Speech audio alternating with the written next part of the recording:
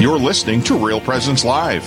Now, back to more inspirational and uplifting stories and a look at the extraordinary things happening in our local area. Heard right here on the RPR Network. And welcome back to Real Presence Live. We're broadcasting today from the Mustard Seed in Sioux Falls, South Dakota. I'm Teresa Curley. And I'm Heather Caro.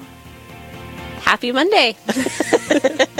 We've had a great show already this morning, even though the second half was all about me, which is so fun, interesting. It was very thought-provoking and wise. I'm just kidding. Okay. Moving right along. Dr. Kenneth Flanagan is joining us next. Dr. Flanagan, thank you. Good morning. Thanks for joining us. No problem. I'm glad to do it. Wonderful. So tell the listeners a little bit about who you are. Okay, basically, currently I'm at the University of North Dakota. I teach in the social work department, both graduate and undergraduate students. Of course, my background is in social work. And prior to coming to North Dakota in 2009, I was director of Catholic Charities in the Diocese of Gary. Also served as the bishop's delegate for sexual misconduct cases there in the diocese. Before that, I was in Columbus, Ohio, and a native Clevelander. I have my degrees from Ohio State and Franciscan University, which at that time was the College of Steubenville. Wow. So, been around and decided to come up north for the winters, and I have not been disappointed. It's been wintry enough for you, huh? Oh, it's been brutal this year. I love how you can laugh about that. Awesome. Better than cry. That's awesome. Wow. So tell us about your work in counseling and how you apply your Catholic faith to that work that you do every day. Well, I see it as an important dimension of my practice, being rooted in the Scripture, in the teaching of the Church, and really using that as the foundation, to assist people as they face some challenges in their life, in their relationships. And certainly the past few years have been very difficult with the pandemic, continues to be. And I think it's really our resource in terms of moving forward in hope. And I think that's something we all need these days. And so it's been an important part of my life from the beginning of my career and continues to be. Beautiful. So as you apply the Catholic faith to your work, I'm just going to flat out ask it. So, is everybody you're treating and talking to Catholic, or do you just have that underlying, how does that work? Yeah, it's been a mix. Right now, I'm doing some work with Redeeming Grace, and so people are coming there with an awareness that is a Catholic-based counseling center. And so that is much more explicit. In my previous employments, of course, when I was with Catholic Charities, it was a very similar situation. But I've also worked in a number of secular environments where, that necessarily is not explicit. But certainly we take our faith wherever we go. And, it's been very enriching to hear about other people's spiritual journeys, even outside the Catholic Christian tradition, when I was in those environments, in talking about the role that faith or spirituality might play in their life. It really plays an important role in a lot of people's lives. A lot of times in counseling, mental health field, we've not always felt comfortable at least bringing that up and getting a sense of the meaning of spirituality in people's lives and how they use it as a lens for interpreting what you share with them. Right. And I really became aware of that about 25 years ago when I was at Ohio State in the Department of Psychiatry. And that was part of our assessment, was to ask about people's spiritual life. And was that something that was important to them? And could they talk a bit about that? And it really was just at the beginning point at which we were doing those things. And it's an important dimension in many people's lives, whether they're Christian, Catholic, whatever it might be. Mm-hmm. Mm-hmm. Well, and I don't know if it's just me, Doctor, but it seems like in the last maybe 5 to 10 years, talk about mental health discussions have become more and more common, and people are talking more about some of the issues. Do you think that anxiety and depression are on the rise, or are people just being finally diagnosed with anxiety and depression? Do you have an opinion on that? I think it could be a combination of factors. I think right now it is on the rise, really related to the after effects of the pandemic. Mm-hmm. You know, this period of time has been very anxiety provoking, almost creating an existential crisis for people.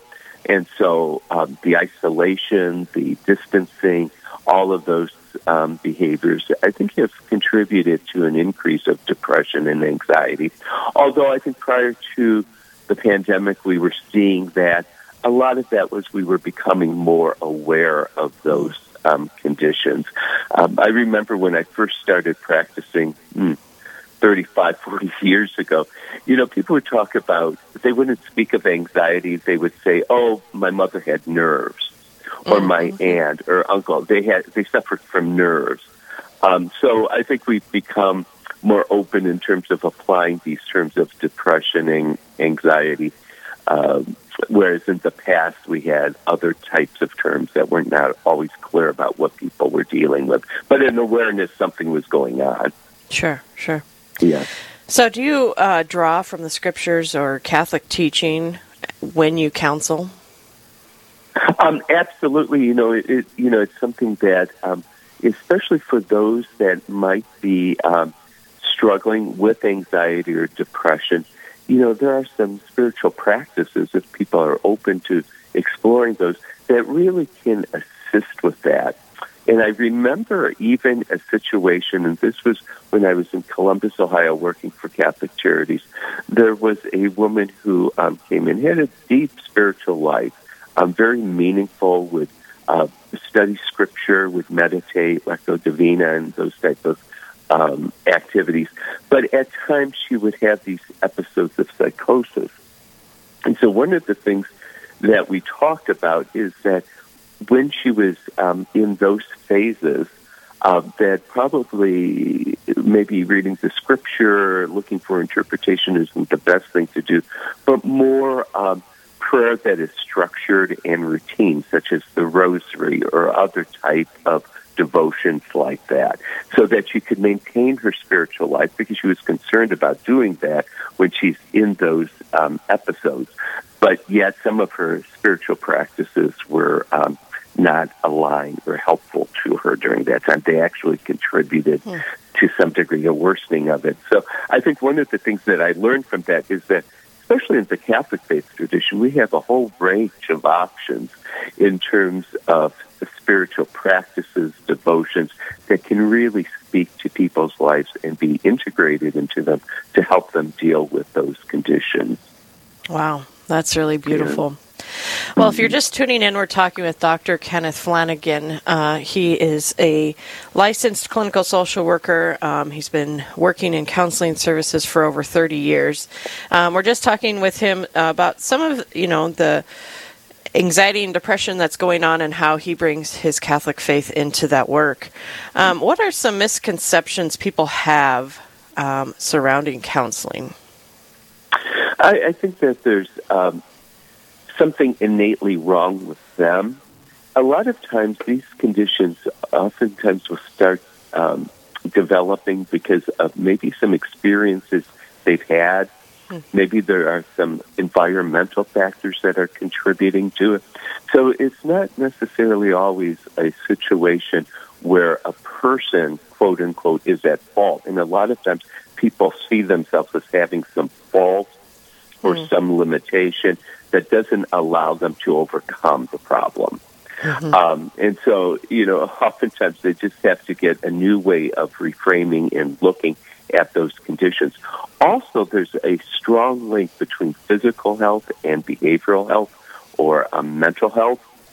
And as we age as a society, as we have more medications to treat various conditions, what we're finding is that a lot of times those side effects can result in depression, can result in anxiety. Medical conditions can as well. So if a person's taking medication for maybe cardiovascular issues, it would not be unusual to have some side effects that would create potentially, not always, some type of behavioral health issues. And so I think we're moving towards a period in which we're trying to integrate behavioral health with physical health much more intentionally. And sometimes people's depression and anxiety are related to medical conditions that they might be having or the treatment that they're receiving because of that. So we have a much broader understanding of causes. And certainly people have histories of trauma that, we're not dealt with oftentimes because we don't want to be open and recognize those issues. And they begin to create a dynamic that then leads people into some mental health issues later on in their life. So I think it's looking at counseling in a much more positive manner, in a way that if you were having issue with diabetes, you would see your physician for that. If you're having some issues around depression, anxiety, and so on and so forth, seek out some assistance like you would for other type of conditions. Right, exactly. Well, folks, we need to take our first break with Dr. Flanagan here. We're going to take a break, and Doctor, if you'll stay with us through the break, we're going to talk about how you'll be at one of the conferences up in North Dakota and kind of a little bit about what you're going to be talking about at that conference. So, folks, stay with us. More Real Presence Live right after this break. Stay with us. There's more Real Presence Live to come on the Real Presence Radio Network.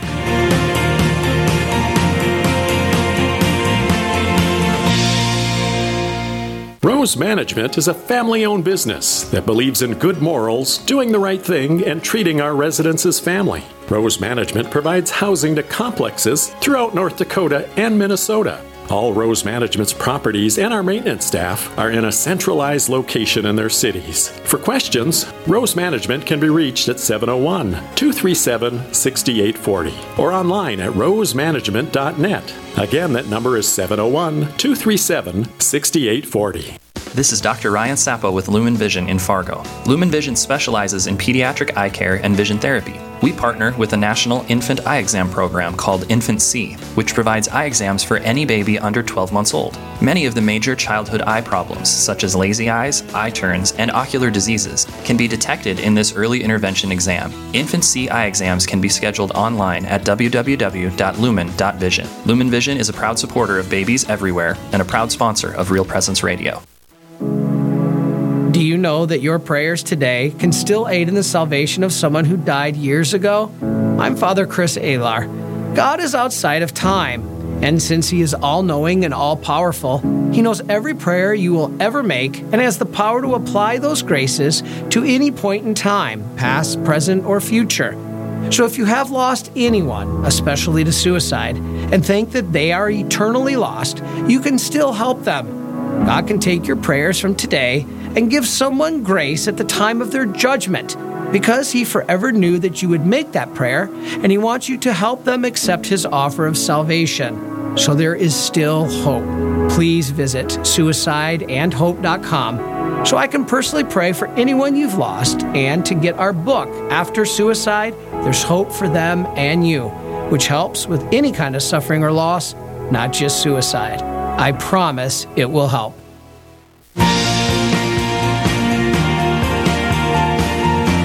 You're listening to Real Presence Live on the Real Presence Radio Network. Join in the conversation on our Facebook page or on Twitter. And be sure to like and follow us for more great Catholic content. Now, back to the show. And welcome back. I am Heather Caro. I'm Teresa Curley. And we're broadcasting today from the back room of the Mustard Seed here in Sioux Falls, South Dakota. You're always welcome to join any of our shows anywhere that we're at. I don't know if people realize that. Yeah, Probably don't. Please drop by. You can, well, and if we're broadcasting from, let's say, Corpus Christi, stop by, say hello. You're always welcome to come and watch. I don't know how exciting that part would be, but, you're always welcome to come by and say hey. But we're talking with Dr. Kenneth Flanagan this morning. He is a licensed clinical social worker, and we're talking about our upcoming Redeemed Retreat that is happening up in Bismarck, correct? Or Fargo? Fargo. Mm-hmm. I don't know why I thought Bismarck. But it's happening in the very first weekend of March up in Fargo. And you're going to be one of the speakers there. What is your topic? Well, basically, the topic that I'm going to be speaking to is basically entitled, Who Do You Say That I Am? Spiritual and Psychological Perspectives on Relationships, particularly relationships between sisters in the Lord. One of the things that we know is that part of our identity and our sense of who we are about is not only contained within ourselves, but is the result of interactions we have with others, especially others in the faith. So I'm going to be addressing that whole issue of relationships and this whole concept of sisterly relationships, because the theme of the overall conference is Trusted Sister. And like I had mentioned before, it's a very interesting conference title, and one that I think really calls us into the deep in exploring some issues, especially in the light of the isolation we might be feeling as the result of the pandemic, and how do we re-engage with these relationships with one another, particularly our sisters in the Lord. Yeah. Well, I think through the pandemic, I know my daughter was back in town from college for her birthday, and we were out and about, and I realized, even though we were in South Dakota and we didn't have as many restrictions as some states, we were out doing bowling. And it sounds really simple, but we were out bowling, and it was just like, wow, I can't remember the last time we had fun like this. I think that with the pandemic, it was such a slow burn. It's kind of like, putting a lobster in cold water and turning up the heat. You don't realize how much you've eliminated out of your life through the pandemic. Right. So what are some results you're seeing from that, Doctor? Well, and basically, one of the effects that we're seeing is the growing sense of social anxiety. Because people have been more isolated, have not been out, have not had sort of the variety of outlets that they had become accustomed to, that now that people are going back out, it's learning how to sort of relate in a situation that still has some people concerned about the dangers of those relating with others, because the coronavirus, the various viruses that we've been dealing with are still among us. And so there is a hesitancy in terms of re-engaging. And some of that's because of the viruses, but also some of it is some social anxiety that has developed as the result of the past 2 years. And so in my presentation at the conference, I'm going to have three major sections. One is going to be highlighting some three key attributes of these sisterly relationships in the Lord, then highlighting some common barriers, particularly two, that create some challenges as we enter into these type of relationships or trying to maintain those relationships. And then the third portion is going to really be geared on, okay, what is the purpose of these relationships? Because as Christians, as Catholics, all relationships are rooted in Trinity. And one of the aspects of Trinity is that there's a life-giving dimension to all relationships. So these relationships that we form with one another, how does it benefit those outside our circle? How do these relationships become life-giving for the people around us, for the communities in which we live, and so on and so forth? So those are going to be the three areas that I cover in my talk, which is in the early afternoon, right after lunch. So, oh, that's a tough spot. a great time to get out into the deep. I love it. Everybody stay awake. Right, exactly. I'll feel like I'm in one of my classes.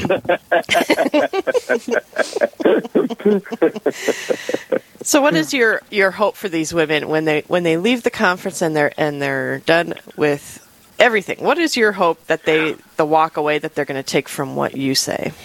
I think what my hope is that they recommit to these faith-based relationships, especially maybe when we've had a period of time where we've been somewhat separated. And if we've not had those type of relationships, really making a commitment within their parishes to really begin to bring women together to address some of the concerns that they may have in their local parish, in their community, so on and so forth, so that we start re-engaging and focusing in on this whole issue of relationship. And, I think that those become go ahead. life-giving and deepening then our spiritual life, because we're meant to be together. We're meant to be in relationship. We won't grow in our faith in isolation. Right. Well, and I think you bring up an interesting point because I know the older I get, the harder it is to make friends.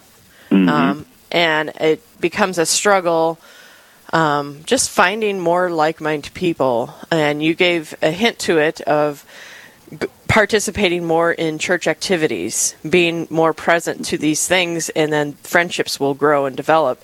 Because I kind of wish we were back in the days where you're 4 and you're like, hey, I like your hair. You want to play? You know, and it was just that simple of making a friend. And as adults, it's more challenging. Any advice for us on how to make friends as adults?